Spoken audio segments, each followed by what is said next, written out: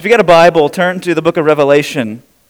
That's right, just the book of Revelation. I don't have one verse this morning. I'm breaking from my normal pattern. We're going to be bouncing around the book of Revelation just a little bit today.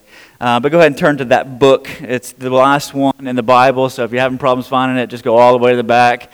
If you find the concordance, turn back a little bit, and then there you'll find the book of Revelation. But I was thinking through just songs of the season, and some of you heard me reference the song last week, Joy to the World. And one of the things you may not know about Joy to the World is written in 1719 by a guy named Isaac Watts, who wrote many of the English hymns of his era. And the song Joy to the World, oftentimes we sing it at Christmas as we look back toward, or look back upon the first coming of Jesus, upon his first arrival, his first advent. But the song was actually written in celebration and looking forward toward his second advent. Like many of the English hymns of its day, it came out of the book of Psalms. In Psalm 98, it was the text that kind of gave the basis or foundation for that hymn as it was written. And it's looking forward to not Jesus' second advent, his second arrival, his second coming. Now it's appropriate to sing of it as his first coming, because indeed he is our King who has come. Indeed he has brought joy that he shed abroad in our hearts. But there's some of the verses in that song that really look forward to a day in which God's going to make everything right and set all the wrongs right. And listen to the third verse in the song Joy to the World. Listen to how the author of that song, Isaac Watts, writes it. He says, "No more let sins and sorrows grow, nor thorns infest the ground. He comes to make his blessings flow, far as the curse is found, far as the curse is found, far as the curse is found." Now listen, when Isaac Watts writes those lyrics, he's looking forward to a day in which Jesus would return and he would set everything right, and sins and sorrows would cease to grow, and there wouldn't be no longer thorns that would infest the ground of our world, the ground of our land, and the ground of our lives. And yet today we recognize that there's still thorns that infest the ground, aren't there? It takes just a cursory look at the headlines of our land to notice that there are still thorns that infest the ground. The thorns of disease, the thorns of death, the thorns of war, the thorns of poverty, the thorns of hunger. You look at the landscape of humanity and you see it. Just a few weeks ago, there were many who gathered for the funeral of George H.W. Bush to lay his body to rest.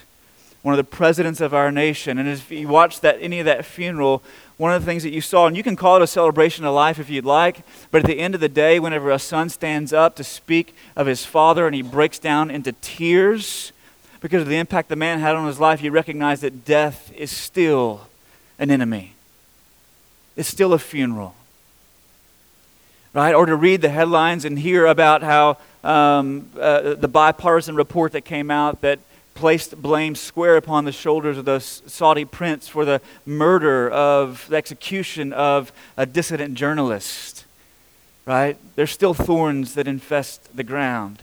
You look at the headlines of our land. You also look at the headlines of our own lives, and you see that there's thorns that still infest the ground, aren't there? I was visiting with one of our members yesterday just about his cancer treatment and his wife's illness and his kids who both have Crohn's disease. Right? I can think back to a beautiful saint that we laid to rest earlier this year. And there, in our personal lives, in our relational lives, it's still thorny. It's still thorny. And yet, whenever we sing this song, we look forward to a day in which there'll be no more thorns, but only flowers. There'll be no more brokenness and only beauty as God comes to set things right and renew all things. See, the season of Advent is a season of expectation. It's not just looking backwards, but it's looking forward. And so what we want to do for a little while this morning, we want to look forward. So that for those of us who have some thorniness in our lives right now, we might know where we can find comfort and where we can find hope. And so we find that in the book of Revelation. So we're gonna scan it a little bit this morning and take a look at several things. And first thing I want you to see is this in the book of Revelation. Is if you got thorns in your life right now, if your life's a little thorny right now, that you got to look up for comfort. You got to look up for comfort. See, in the book of Revelation, there is this word that appears some 40 times throughout the book, and it's the word throne. throne, right? Now, it's not the throne that appears in your bathroom, but the throne that appears in a chamber of a palace, right? It's the throne upon which a king is to be seated and upon which he would rule and reign and issue decrees and exercise his sovereign lordship. Right, in the opening verses of Revelation, I'm not going to give you all 40 of them, but I'll give you a handful, right? We'd be here all day. So you're like, that would be about your style. But in Revelation chapter 1, verse 4, John greets his readers, the 7 churches of Asia, with these words. He says, "Grace to you and peace from him who is and who was and who is to come, and from the 7 spirits who are before his throne." So the very outset, John can barely even get through the greeting without referencing the one who is and who was and who is to come, who is on the throne, and that grace and peace is coming from him to them. In chapter 3, as Jesus addresses the self-sufficient church in Laodicea, you read these words in verse 21 where he says, "The one who conquers, I will grant him to sit with me on my throne, as I also conquered and sat down with my Father on his throne." So Jesus conquered, sat down on the throne of his Father, and to all the saints who would remain faithful to Jesus in the midst of their earthly pilgrimage, that he would grant to them that they would sit on his throne alongside of him. And then in in Revelation 4, John gets this glimpse into the throne room of heaven. It's a beautiful scene depicted in Revelation 4, beginning in verse 2, where he writes these words, "At once I was in the Spirit, and behold, a throne stood in heaven, with one seated on the throne. And he who sat there had the appearance of jasper and carnelian, and around the throne was a rainbow that had the appearance of an emerald. Around the throne were 24 thrones, and seated on the thrones were 24 elders, clothed in white garments, with golden crowns on their heads. From the throne came flashes of lightning and rumblings and peals of thunder. And before the throne were burning 7 torches of fire, which are the 7 spirits of God. And before the throne there was as it were a sea of glass like crystal." If you drop down into verses 8, 9, and following, he talks about the 4 living creatures who are around the throne. And he says in verse 9, "And whenever the living creatures give glory and honor and thanks to him who is seated on the throne, who lives forever and ever, the 24 elders fall down before him who is seated on the throne and worship him who lives forever and ever. They cast their crowns before the throne, saying, 'Worthy are you, our Lord and God, to receive glory and honor and power, for you created all things, and by your will they existed and were created.'" So in Revelation 4, you see this throne that John sees. There's one who's seated on it. There are those who are around the throne. There are things that come forth from the throne. There are things that are cast before the throne. There's one who is on the throne who's worthy of all glory and honor and majesty and praise and power. The throne's an important piece of furniture in the book of Revelation. Very important piece of furniture. But why? Why is it so significant? Why is it so prominent that it shows up over and over and over and over again? Here's why. See, the main point of the book of Revelation is this, that Jesus wins in the end, and those who remain faithful win with him. Right? The book of Revelation is not written to confuse you, but to encourage you. To encourage those who are suffering. It was written to a people, listen to this, who were living under the oppression and suffering of a Roman Empire. In AD 81, a man by the name of Domitian rose to power as the emperor in Rome. And he ruled until AD 96, 15 years. And during his rule, listen, this dude was a piece of work, all right? During his rule, he demanded to be addressed as Lord and God. And when the Christians refused to address him as such, he began to put many of them to death, and a wave of persecution broke out across the empire. Many Christians were killed in the most horrific ways. They were pulled in half by wild animals. They were fed to lions. They were dipped in tar and used as torches to light garden parties while the aristocracy and the ruling parties gathered to celebrate. They had holes drilled in their skulls, and molten lead was poured in while they were still alive. And they crucified multitudes of individuals. John, the apostle, refused to bend his knee and called Domitian Lord and God. And so John was exiled to the Isle of Patmos, a tiny island just off the coast of modern-day Turkey, where he would live out the rest of his days. And on that island, John receives this revelation from Jesus himself. And he sees Jesus. And one of the central things to this vision that John has of Jesus is this throne that shows up over and over and over again. It's a central piece of furniture because, listen, here's why. Because what people need in the midst of suffering, whenever they're being pricked and prodded and poked by all kinds of thorns that still infest the ground of our lives, what they need most is not a refresher course on Christian values. What they need most is a fresh vision of the ruling, reigning, and exalted Christ. That's what they need more than anything. They need to look up and know that He is still seated on the throne, that He is still ruling, that He is still reigning, that He is still exalted, that He's still in control, that His things are not out of order in their lives, that there is nothing that is coming to Him that is not passed to them that is not passed through Him. That's what you need to know this Christmas as well, if there are thorns in your life. Listen, I can remember a few years ago, I keep saying that, man, and it's more than a few. I still think I'm young. I remember a number of years ago traveling to Russia as a part of a mission team that was going to help encourage churches over there and do some training. And so we worked with some churches in Moscow and some churches in the interior of Russia in a city called Kazan. Now, when we flew from the States through London and over to Moscow, we got on a Russian airline in Moscow to fly to the interior of Russia. And I kind of joke about this now, but in that day it wasn't much of a joke to me because I think the airline that we boarded in order to fly into the interior of Russia was like a relic from the 1960s that somebody had unearthed somewhere, and they thought, let's put this thing back in service. It was one of those planes that you boarded through the butt, up the tail right there, and you kind of came in. You could still smoke on the thing, right? And the chair, the seats were like this burlappy kind of fabric that they used back then. It was all scratchy and itchy. And so as we're sitting there waiting for them to begin to taxi along the tarmac to the runway for takeoff, I'm just praying like, Jesus, you and I have been through some stuff. And this is going to be a story to tell one day if you get me through it, right?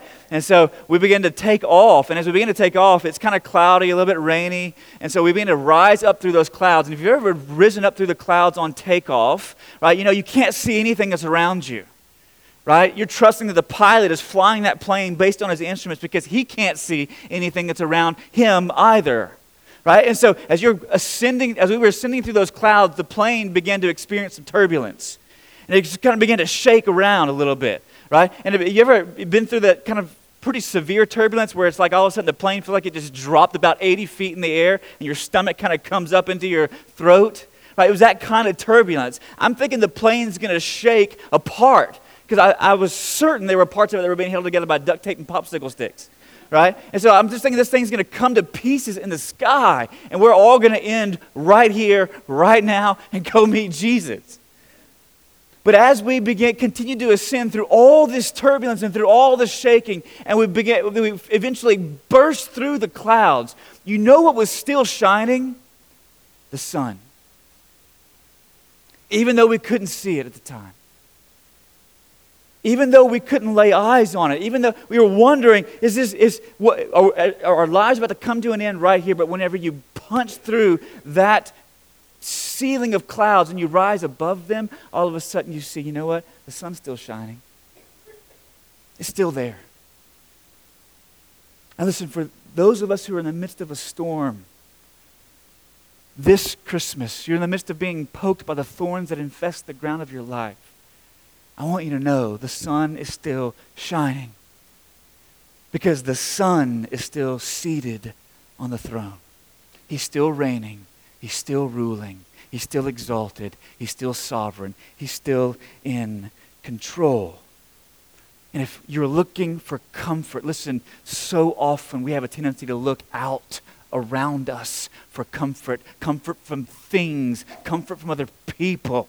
But the Bible over and over again says, look up for comfort. Look up.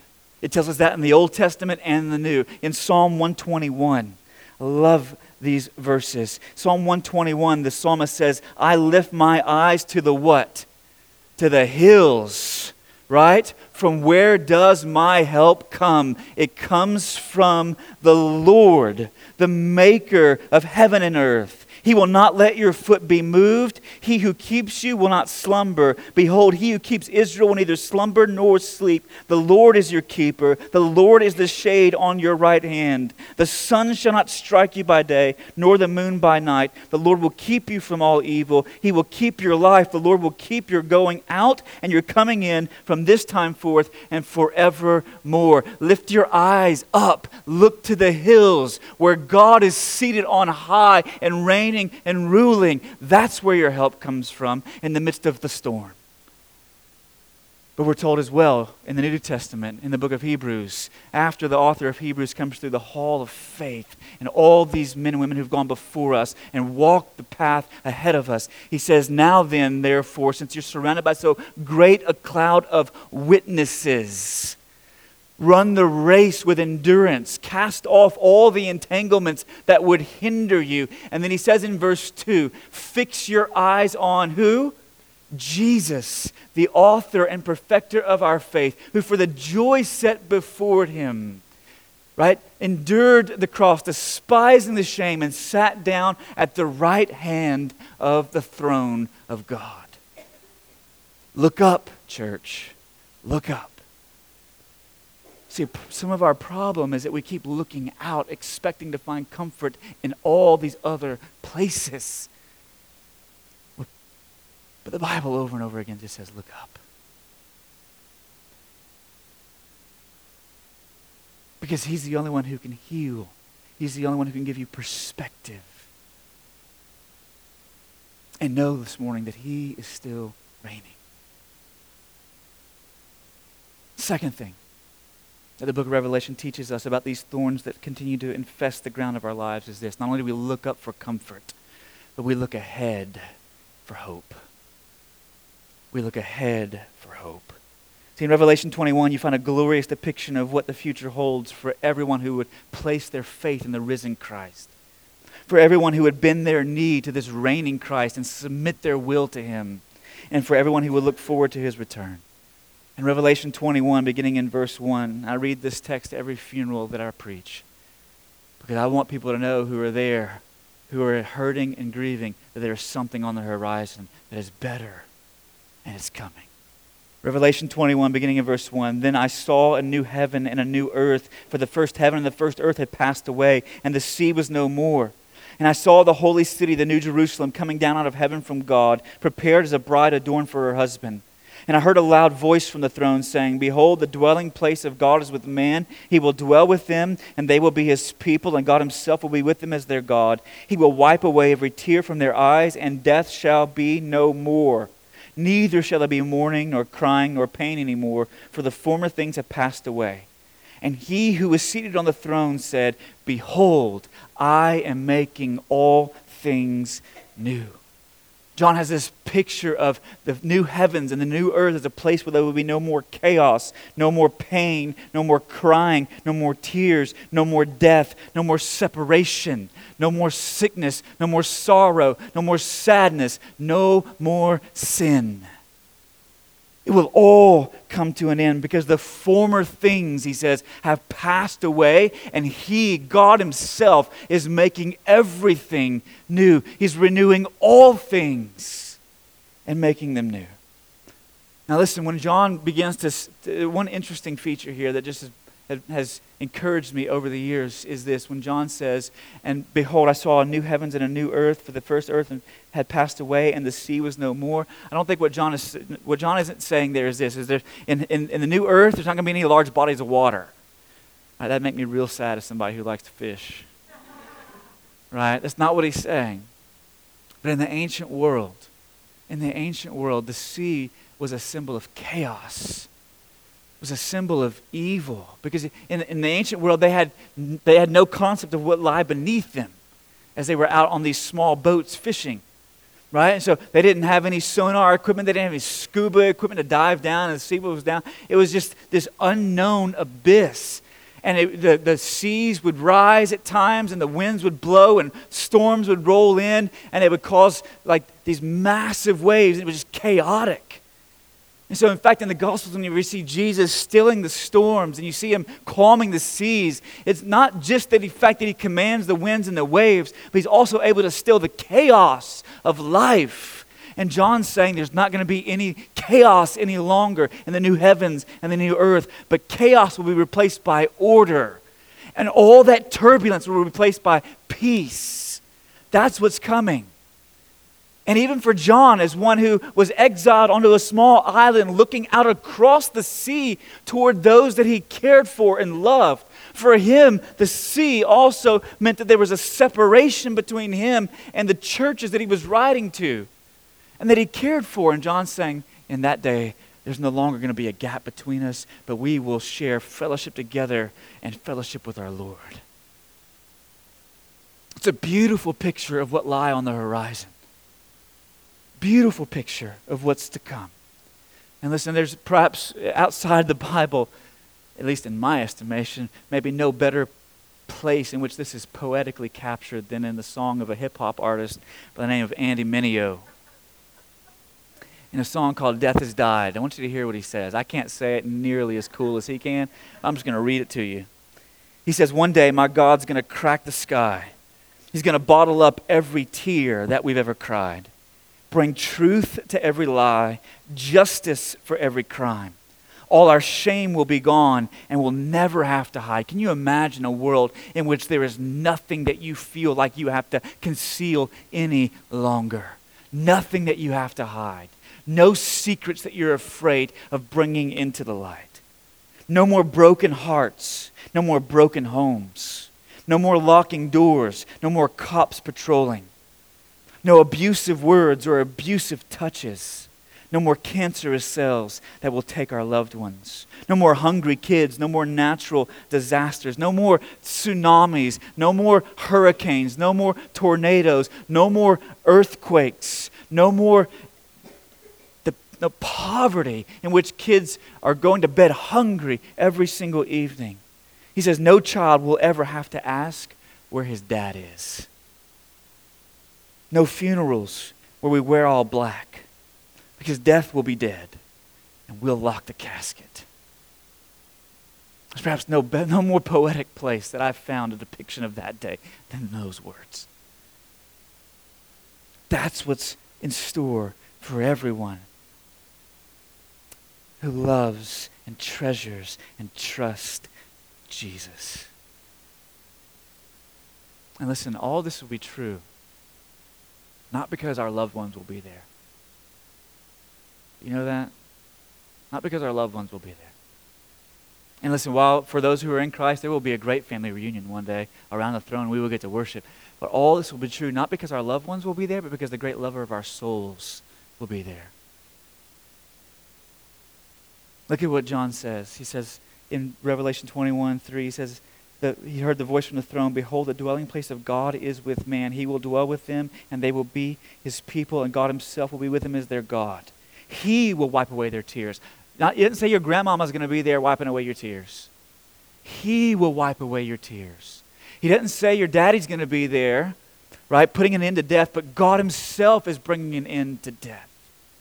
It will be a glorious family reunion, but all because the great lover of our souls will be present. He will be with us. We will no longer have to see through a mirror dimly, but we will see face to face in the very presence of the majesty and beauty of God. He will dwell with us, church, and that's good news. And so when the thorns infest our lives and they begin to poke us and we begin to bleed, we look up to find comfort, to know that he is still on the throne reigning in the midst of all of our hardship and difficulty and disease. But we look out, forward ahead of us to find hope, because we know the world won't always be this way. But he's coming to set everything right. And then in the present, listen. In the present, two things, and we're done. First one is this. I know, I got to have 4 points. But the first one is this. You're like, okay, what do we do with all this? Let me tell you. First thing you got to do is this. You got to let the future pull you forward. So there's two ways if you're stuck somewhere to get unstuck. One, you can have somebody come behind you and push you out, or you can have somebody come in front of you and pull you out, right? A few years ago, those of you who've seen my truck, you might think, man, that thing looks mean. It could go through some stuff, but no, it's just a sheep in wolf's clothing is really what it is, right? It's not four-wheel drive. It looks like it should be four-wheel drive, but it's not four-wheel drive. It's just two-wheel drive. And a few years ago, I happened to back up at a friend of mine's house out in the country into an area that was it had rained recently, but there was no more standing water, but it was just still kind of mushy, and I didn't know it, and I backed right up into that really saturated, mushy spot, right? And as I began to put my truck in forward to move forward down their driveway, my back wheels just began to spin and spin and spin and spin. And so I began to rut up that part of their yard, and they were very appreciative of my contribution. But my friend had a Jeep, and on the front of that Jeep he had a winch. And so he pulls his Jeep out of the garage, and he may or may not have had to take that winch and attach it to my truck, and may or may not have had to pull me out of that low spot. I can neither confirm nor deny that actually happened.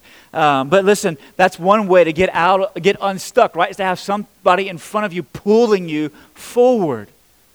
And listen, there is a sense in which this future that lies ahead of us in our lives in the present should be pulling us forward. It should be shaping the way that we live today. The future that we hope for should be shaping our lives in the present. It should be pulling us forward. Listen, some of us have heard the old saying, right? You're too heavenly minded to be of any earthly good, right? You've heard that before. But if you really understood that saying, if you really understand this truth, then what you would really say is if you aren't of any earthly good, then you're not heavenly minded enough. You're not heavenly minded enough. As one Anglican theologian in the 1700s said, he said, the life of a Christian is wondrously ruled in this world by consideration and meditation of the life of another world. That your life is ruled today in the present by what you hope for and look forward to and long for in the future. Right? If you think about it this way, our lives in the present ought to be like trailers for the full feature presentation of eternity that is to come. Right? If you go to the movies, right? Some of us are going to go to movies this Christmas, and we're going to go watch like whatever's out, Mary Poppins or The Grinch or some shoot-'em-up action movie that we might go like to see. And before the movie, the actual feature presentation starts, you see just a whole host of previews or trailers, don't you? So you sit there and you're like, man, come on, and go get some more popcorn. Like, when's the actual thing going to get here?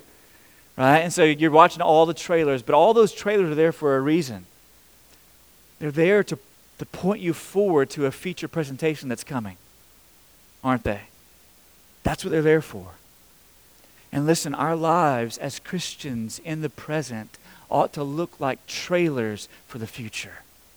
The full feature presentation of life that is to come, because the future is pulling us forward. It's shaping how we live today and now, here and now. And so listen, if what we're longing for in the future is a life without abuse and a life without poverty and a life without hunger, then there are some Christians today who would step into the roles of being a CASA, a court-appointed special advocate, and speaking on behalf of children in court cases who cannot speak for themselves because they're coming from neglected and abused homes. Because the future's pulling us forward. We're a trailer for the age that is to come. We're a preview of the full feature presentation. Right? And so we're releasing children from poverty and from abuse, or tutoring disadvantaged kids, or we're functioning as trailers of the future by counseling those who are in marriages that are struggling. Right? And so we're leaning into that, not being like, man, that's not my problem. Wash my hands. They can figure it out for themselves. Right? We're coming real close to encourage, Because we look forward to a day in which there will be no more broken homes. And so today we're living as a trailer of the full feature presentation that is to come. And listen, that's going to be 18K, like forget 4K, right? It's going to be 18K, right? Full clarity, Dolby 73.1 surround, right? That's what's coming. And so we're a trailer for that. As we help see marriages be put back together and kids cared for, in our professional lives, we're people of integrity in the office, in our dealings with other people, because we're being shaped by the future. In our academic lives, students, right? We're students of integrity, so we don't cut corners, we don't cheat on exams, we don't copy off of other people's papers, right? But we do our best and submit it to our teachers and as we're working unto the Lord. In marriages and dating relationships, we exercise purity. We exercise purity. Why? Because we're a trailer. We believe God one day is going to make us pure, fully and finally and forever. So we're a trailer of that in the here and now, in our financial decisions, in our stewardship, in all these aspects of our lives. The future is pulling us forward and shaping the way that we live in the present, because we're looking ahead for hope. I don't know about you, but that's a little exciting. Come on. Right? Now, listen, we're going to land the plane. Between his present reign and that future renewal of all things is his return. And as hard as it is for our culture to stomach Revelation 19, we got to go there. If you're going to get to the future renewal of all things, you got to have the return of Christ, because Revelation 19 comes before Revelation 21 and 22. So in Revelation 19, you find this description of Jesus' return. And here's what I want to encourage you to do. Long for that this Christmas. Long for it. In Revelation 19, beginning in verse 11, it says, "Then I saw heaven open, and behold, a white horse. The one sitting on it is called Faithful and True. And in righteousness he judges and makes war. His eyes are like a flame of fire, and on his head are many diadems. And he has a name written that no one knows but himself. He is clothed in a robe dipped in blood, and the name by which he is called is the Word of God. And the armies of heaven, arrayed in fine linen, white and pure, were following him on white horses. From his mouth comes a sharp sword with which to strike down the nations, and he will rule them with a rod of iron. He will tread the winepress of the fury of the wrath of God Almighty. And on his robe and on his thighs he has a name written, King of Kings and Lord of Lords." Listen, look at this Jesus. This Jesus is not wrapped in swaddling clothes and lying in a manger, right? But he's clothed in a robe dipped in blood and seated on a white horse. He does not come to serve, and he does not come to suffer. He doesn't come to die, but he comes to fight and to judge and to make war. His eyes are like a flame of fire, piercing. They see everything. They see everything. He strikes down the nations with the sword of his word, of his mouth, and he rules them in strength with a rod of iron. He wears a crown with many diadems upon it, and he has a tattoo on his thigh that reads King of Kings and Lord of Lords. In fact, the text says this, that he will tread the fury of the winepress of the wrath of God. The winepress in Jesus' day would have been just this big vat. They brought the grapes in from the field, they dumped them into the winepress, and then somebody got in there after they scrubbed all the toe cheese off, right? They got into the winepress, and they just began to crush the grapes under their feet. And as they crushed the grapes, the juice would run out, and they would collect it in the basins, and then they would set it up to ferment, to make wine. But this picture of this Jesus who's going to tread out the winepress of the fury of the wrath of God, there will not be grapes in the winepress in that day. But there will be his enemies. Those who have refused to rejoice in him but have rejected him utterly. And he will crush them, and it will not be juice running out, but it will be blood, as he comes to judge. And I think that this depiction of Jesus is perhaps one of the reasons why Western Americans do not long for his return. Right? Because the most famous Bible verse used to be, like at football games when people hold up the sign, what? John 3:16, for God so loved the world. Now the most famous Bible verse is, judge not, lest ye be judged. Because we live in a culture that has such an aversion to the idea of culpability and responsibility to an authority who has the right and power to judge. But listen, if you have an aversion to that, if you're put off by the idea of judgment, the reason that you are put off by that is because you live in a 21st century American culture. Not just 21st century culture, but 21st century Western developed culture. Miroslav Volf, who's a Croatian theologian, said this. Growing up in Croatia, he understood suffering and war and atrocities that have been committed. Listen to what he says. He says, it takes the quiet suburb for the birth of the thesis that human nonviolence is the result of a God who refuses to judge. But in a scorched land soaked with the blood of the innocent, that idea will invariably die like other pleasant captivities of the liberal mind. If God were not angry at injustice and deception and did not make a final end of violence, he says that God would not be worthy of our worship. If he didn't say enough one day, he would not be worthy of all our adoration, of all our love and loyalty, affection and allegiance.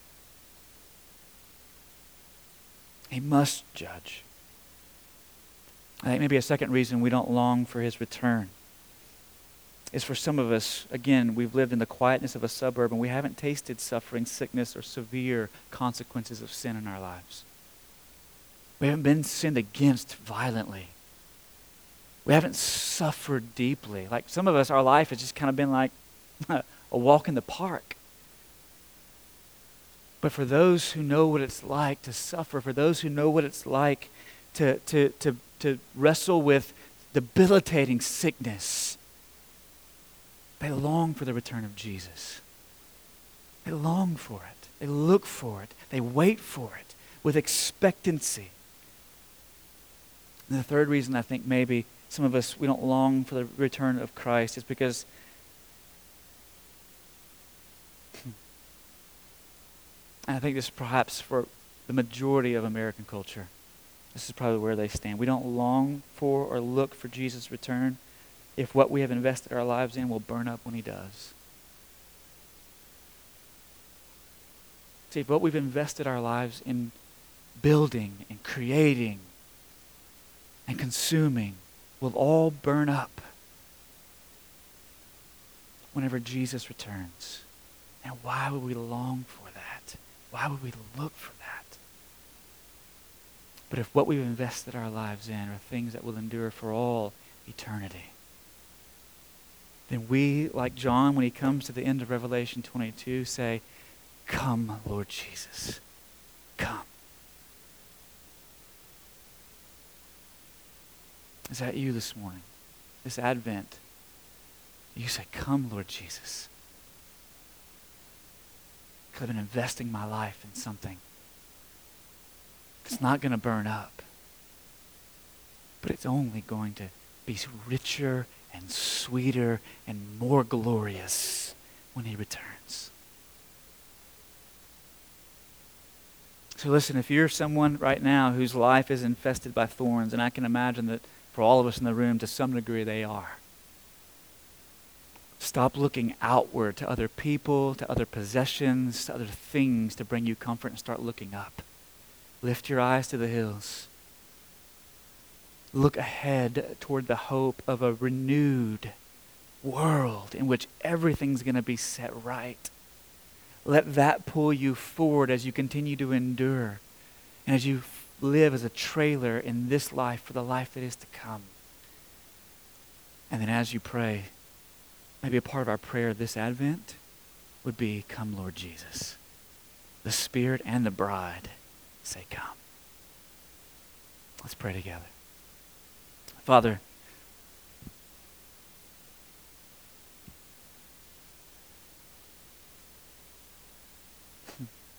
may the truth of your word bring comfort and hope to all who long for your appearing, the appearing of your Son.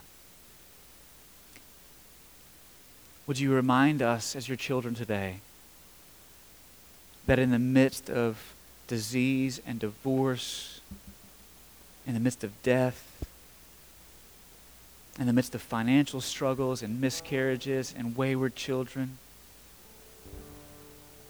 in the midst of all the sickness and sorrow of this world, that you are still seated on the throne and ruling and reigning over it all. That there is nothing that will utterly shake our lives to pieces because of your grace, because you will keep us.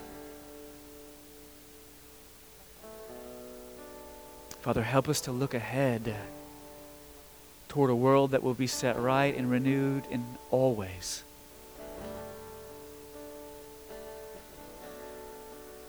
And may our hope and our longing and expectation of that day, our consideration of that day, shape our present realities, that we might become trailers in the present for the glorious future presentation of our eternal future. And that we would be on our knees before you praying, come Lord Jesus. The Spirit and the bride say, come. Would you come to make everything right? Would you come to renew all things? Would you come to bind up our brokenness?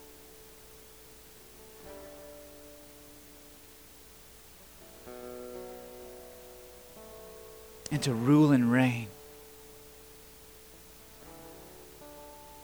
forever and ever. Amen.